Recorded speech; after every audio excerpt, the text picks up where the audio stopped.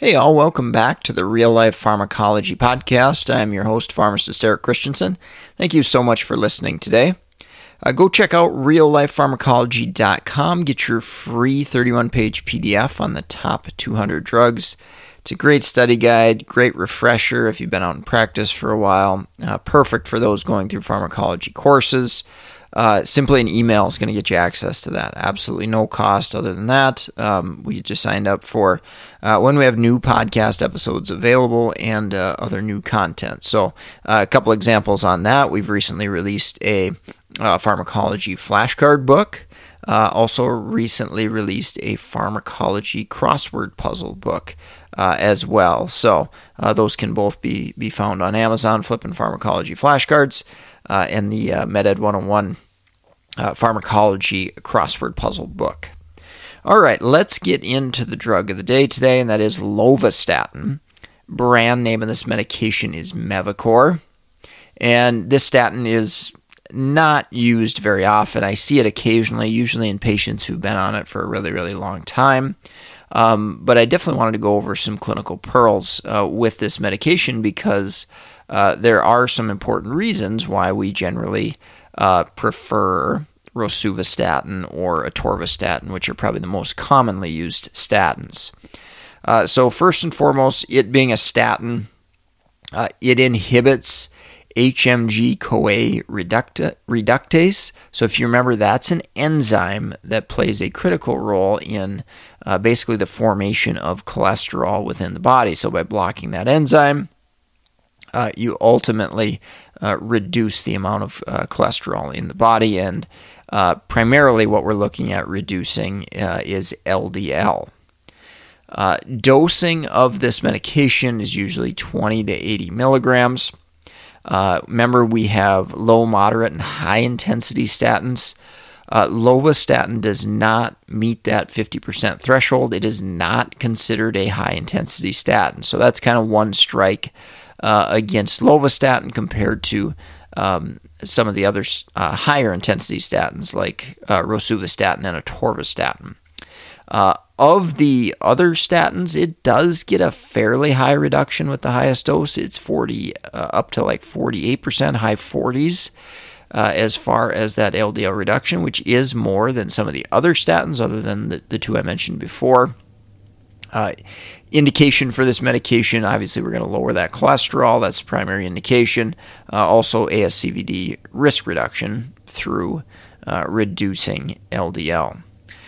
So spelling out those dosages a little bit more, at least reiterating that point, 20 milligrams, or I should say maybe under 40 milligrams, is going to be considered low intensity, and 40 to 80 milligrams is going to be in that moderate intensity reduction of LDL stage. All right, let's get into drug adverse effects. So first and foremost, the things that I see in practice and what patients are going to ask about is muscle pain. It isn't crazy common when you compare it to the rates of placebo in clinical trials and things of that nature. But there has historically been maybe an over-reporting where you basically educate patients about the side effect, and maybe they over-report that or exaggerate that effect, or maybe there's some mental component there. So there's definitely some evidence out there that may indicate that patients maybe report it a little bit more, whether that be a placebo-type feeling. But it definitely does happen periodically.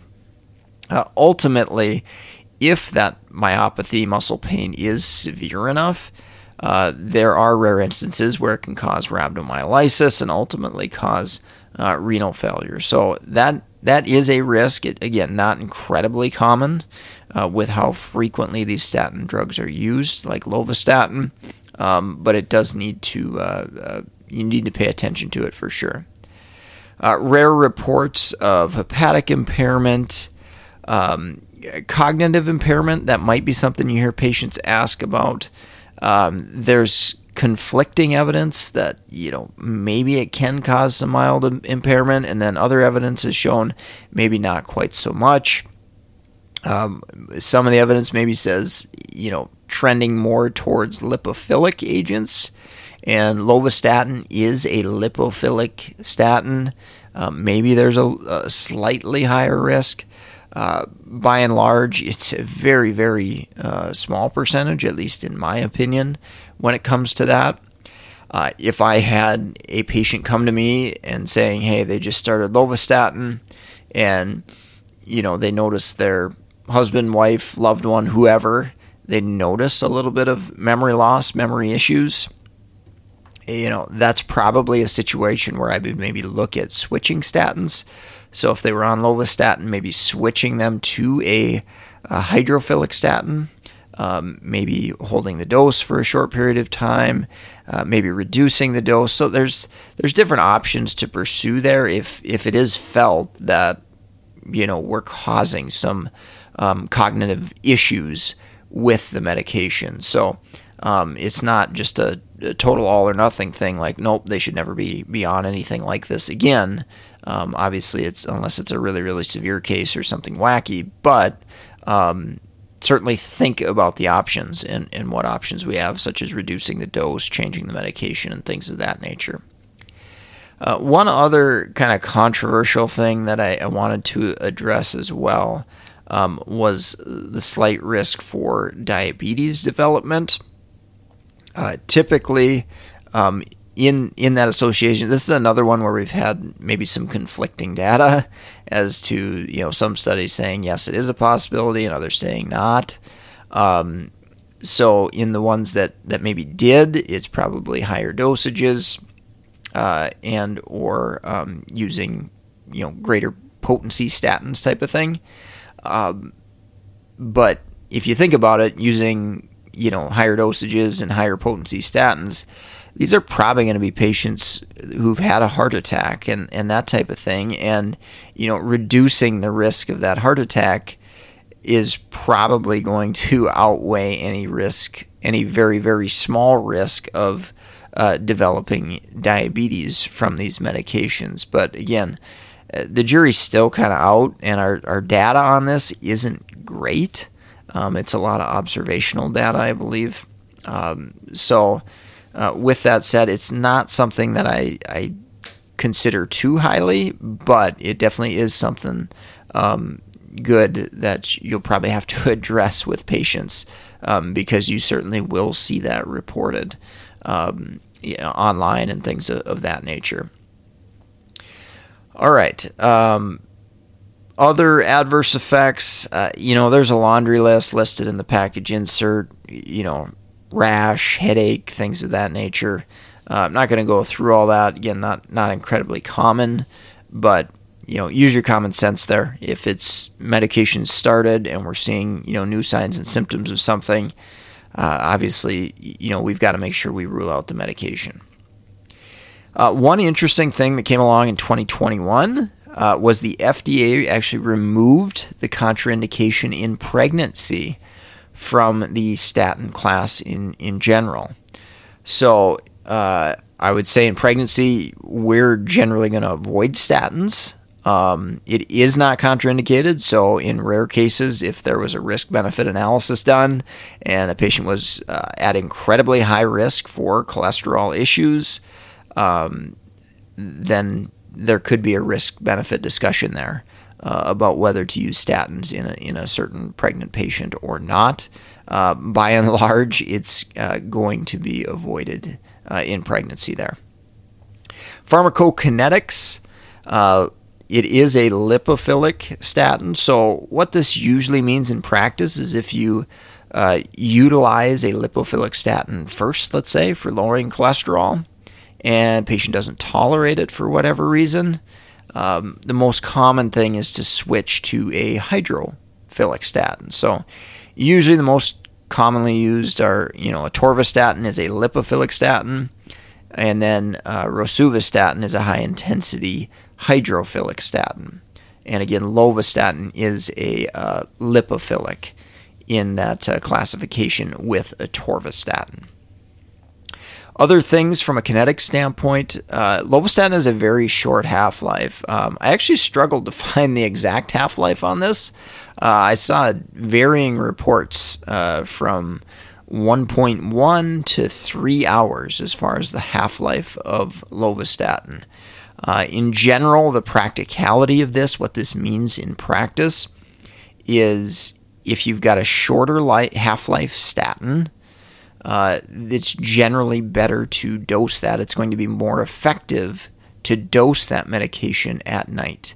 So that's what you're going to see with Lovastatin and that type of thing. CYP3A4, I'll talk about that with drug interactions, but it is broken down by CYP3A4. And interestingly, absorption is altered by food, and absorption actually goes up when we give Lovastatin with food. So that is generally recommended there. And then quickly, monitoring parameters. Obviously, LDL, lipid panel, we're going to follow that. So LFTs and CPK are not routinely recommended. Both are kind of going to be as clinically indicated. So LFTs, if you have a patient with signs and symptoms of liver toxicity, that's a situation where obviously we're going to look at that and then potentially look at the statin as a contributing factor. Again, extremely rare that statins cause hepatic issues, but there have been certainly case reports. And then CPK, same thing. It's a good exam question frequently. I've seen throughout my career in pharmacology classes as well as final exams, board exams. So CPK is the marker that we may look at if we see that muscle pain, and that may be indicative of rhabdomyolysis. All right, let's take a quick break from our sponsor, and we'll wrap up with drug interactions. If you're in the market for any pharmacist board certification study materials like BCPS, ambulatory care, BCMTMS, geriatrics, or the NAPLEX exam, go check out meded101.com/store, S-T-O-R-E. We've got a great list of resources there.